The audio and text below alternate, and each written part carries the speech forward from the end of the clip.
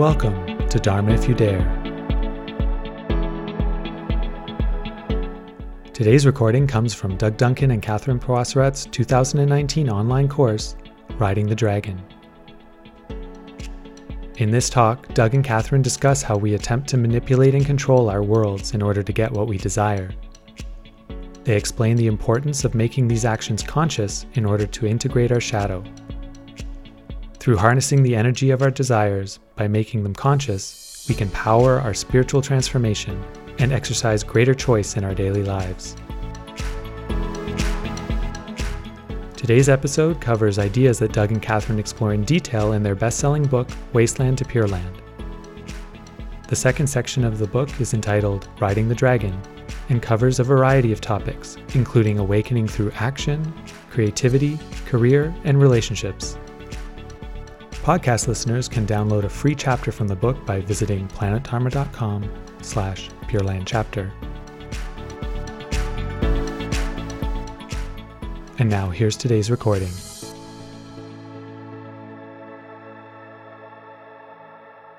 Okay, so life is about desire. Desire.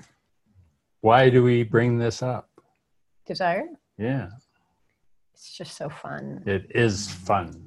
We bring up desire because where there's desire, there come secrets. Hand in hand. Yeah, so that's just kind of the way it is. We're not saying it should be otherwise. That's how we decide, what we want to do in life is by what we desire. Who you want to spend time with, what color you want to paint your walls, what kind of dog you're going to get, right? This is all driven by desire. And so we operate on the basis of manipulation and control in order to get what we desire. And again, we're not suggesting that it should be otherwise. That's just what we do. Some of us control. We sort of figure out how we're going to get what we want, and then we make it happen. And other of us manipulate, like, oh, wouldn't it be a really nice idea if we painted the walls salmon? Salmon? I have to get better at manipulating if I want salmon walls. That's right. You got to go, honey, would you like salmon for dinner? Wouldn't our walls look nice in this color? Thanks for the tips. Okay.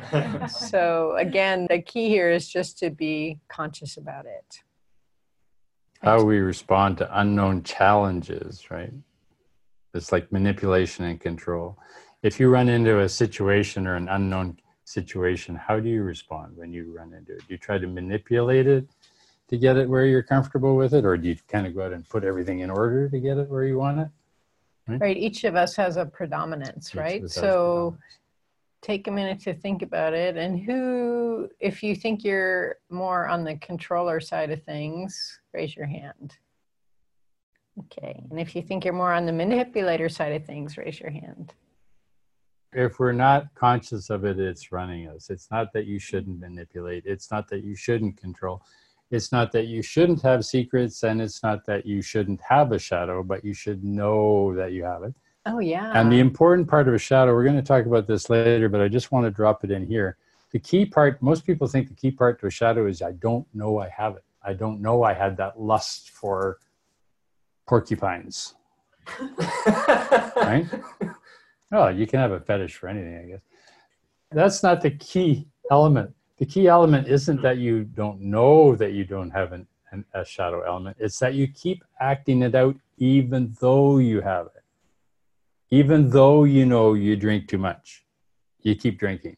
And even though you know you talk too much, you keep talking. This is the more powerful part of the shadow. It's seen, it's on the table, but you're not noticing it while you're in it. So putting those two things together, it could be like, oh yeah, I know I'm a control freak, and we're doing what I want. Right. Right, just continuing to be a control freak. The fun thing about knowing these things is whatever we uncover about ourselves, it's like an archaeological dig. We have greater understanding then. So if we didn't know we're a controller and we realize we are, then we understand why when we get together with other controllers, it gets to be such an abrasive situation so quickly, right? Because it's hard for two controllers to be in the same breathing space. So then we can choose to dial down our control instincts, for example, or increase our skill at manipulation, Right. and which can be kind of a fun exploration. Right. And vice versa. Yep. Now, the more we desire, the stronger the desire, the more passionate the desire, the more likely we're going to manipulate and control for it, or even against it if it's the other way. And the less likely we're going to be conscious of the fact that we're doing it while we're doing it. So the more passionate the desire, and if you're manipulating for a desire and you're really passionate about that desire, you're probably going to be less conscious of your manipulation, the stronger your desire. So it's a direct relationship. The stronger the desire, the stronger the manipulation or the control, depending, and the more likely is that that manipulation and control behavior is going to be secret from you. And therefore secret from others. And therefore secret from others, because they don't know what you're doing. They feel it, but they can't see what it is. They can tell that you're manipulating or controlling, but they can't quite tell how, because it's even secret from you that you're doing it. Okay, so this is all kind of how to avoid disasters in your life 101, right? Because I hope you can get a feeling for how this kind of situation can really blow up and cause a lot of suffering for ourselves and for other people. So the key here is the consciousness, the awareness, and then we're not likely to get blindsided by the conflagration. That's when the spark hits the powder keg. So the passion of it is important, because you can take the same passion, you can take the same energy and apply it to awareness. So the more you apply that desire mind to being more aware, mindful of your own processing, mindful of your own hidden forces, the higher your level of spiritual maturity. Or for that matter, the higher your level of interpersonal maturity or corporate maturity, or even doctoring maturity, because you won't have that energy being bent in kind of strange ways, like in the operating room. So the aspiration to bring this into conscious mind, to bring this into conscious awareness, is fundamental for releasing the shadow. Because then you can say, oh, I'm going to bring this energy into the light. What is the desire that I can't acknowledge? What is the desire that I'm afraid is going to cost me everything? And I'm going to just acknowledge it, that that's the case. Well, it loses its secretive power, and therefore it gains its transformative power. Make sense? And once it gathers transformative power, it has not only the ability to produce a better state for you, it has the power to transform your stages. You start acting differently and behaving differently in different situations, and people feel that. The key to it, curiously enough, is the non-clinging. When you stop clinging to what you desire most, you're most likely going to get it. That's right. Okay, so how we respond to the unknown or to challenges really reveals how much we've done this work, our personal development, or what we call our developmental maturity. So that's kind of where the rubber hits the road. Yeah. Right? When there's a kind of surprise or challenge. So there are a lot of little secret ways to hide. For instance, if we're asked to do something like take out the garbage, if you kind of go, take out the garbage, right?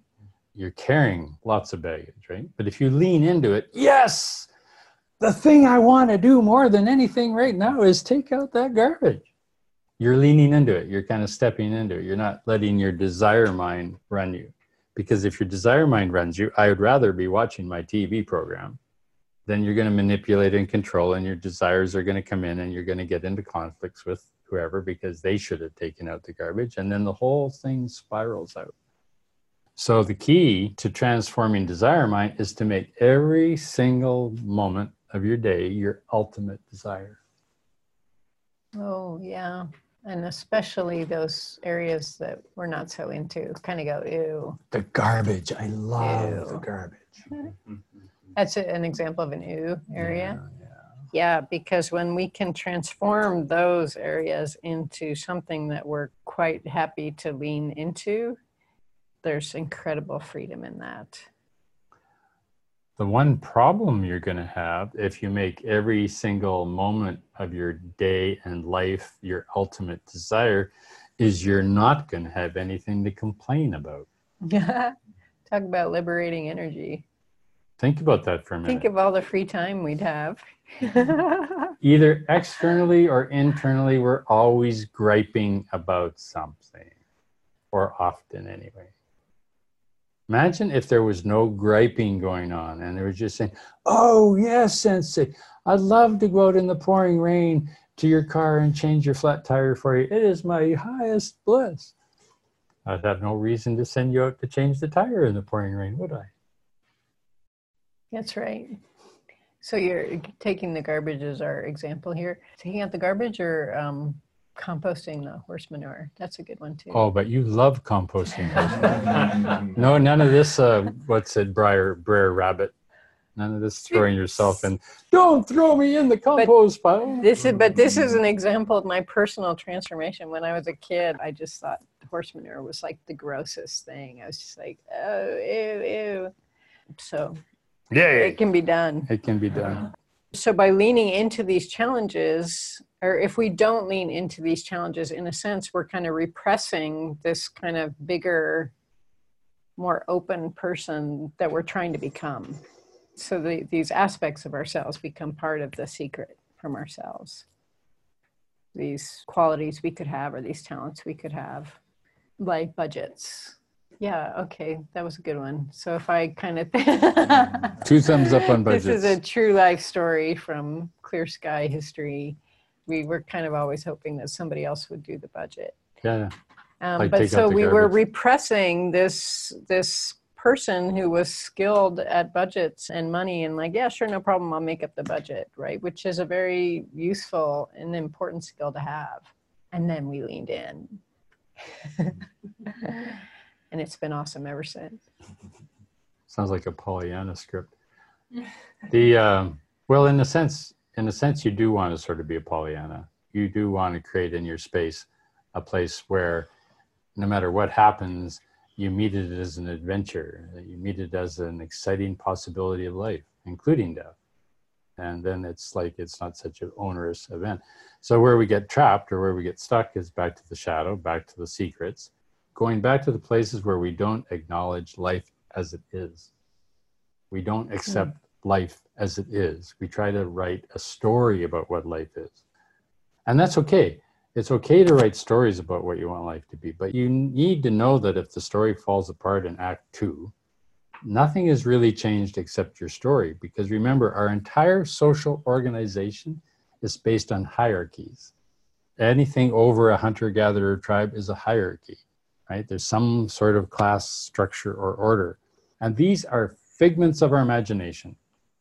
We just make them up. So curiously, you're not much different. Your idea of you is kind of like the story of Canada. Maureen over there is a mini story of Canada, the story of Maureen. And a good part of what she holds that her stories are just made up. They're just confabulated. Somebody else pointing to it would tell it in a completely different way. So the key to getting free from secrets from ourselves is to recognize that all the secrets you're keeping are as much stories as the things that you think are true. You're making them up. Your life is made up. It's a fiction. That's really true, isn't it? You're just making it up. It's kind of like a playlist. Yeah, like a playlist. If you don't like a guy, you swap out that tune and swap in another one. The things that we keep secret are the things that keep us most fixed. They keep us most fixed into our current position by the fact that we keep them secret from ourselves. And what's the difference between doing this in a healthy way and an unhealthy way is just awareness. Right. Because we choose our views. So if we're aware, we naturally choose a healthier view. So all sorts of things fall on this: consensual reality, gated communities, countries, nations, political parties, political systems, economic systems. We need them. We can't function as large organizations of people on knowing each other. It's too much to keep in the head. It's too many people to manage. So we need to create these fantasies. So when we create these fantasy hierarchies or these fantasy nations or these fantasy political parties or whatever we're creating this fantasy, they're very useful because they allow us to relate to each other when we don't know each other and we don't know who each other is. It gives us a neutral ground. So they're really important. So the point of secrets that we keep from ourselves was to protect us against the onslaught of an organization that was more powerful than us, called Mom Yeah. or Dad. This was our way to protect our nation against the invader, Mother and Father, in terms of our ego development. So we're not a kid anymore. We don't have a mom or dad Sorry, what anymore. was the way that we protected? By having secrets from ourselves. Oh, right. Okay. Keeping things away from ourselves so they couldn't see them either. Right. Right. So now if we bring them out in the light, what are you going to lose? You're going to lose your family. Mom and dad are gone. They're people now. Brothers and sisters, they're gone. They're a fantasy. Now you have people. So what you do is, as you work through these secrets, people become more and more just people. They don't become Japanese people or Canadian people or black people or green people or white people or Irish people. And this is where the Buddhist teachings come from. All beings are my mother, right? All beings are my child. Which is that everybody's just people. And as you do this, your developmental maturity grows. You get much better at being able to meet different kinds of people in different situations and act appropriately to the situation, not based on some fantasy of wanting everybody to love everybody, but on what's actually going on in the situation in the moment. You can surf. We can ride the dragon through different levels of being, from like the racist to the criminal to the saint to the politician to the economic. You can just ride through these groups because you're not stuck in your own secrets about it. We hope you enjoyed this episode.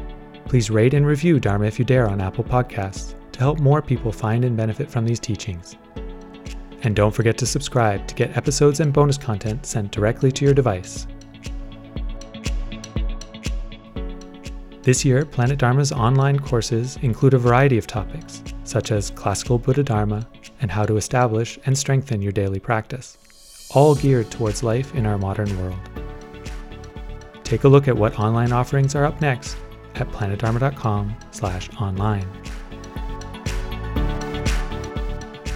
See you next time, and may all our efforts benefit all beings.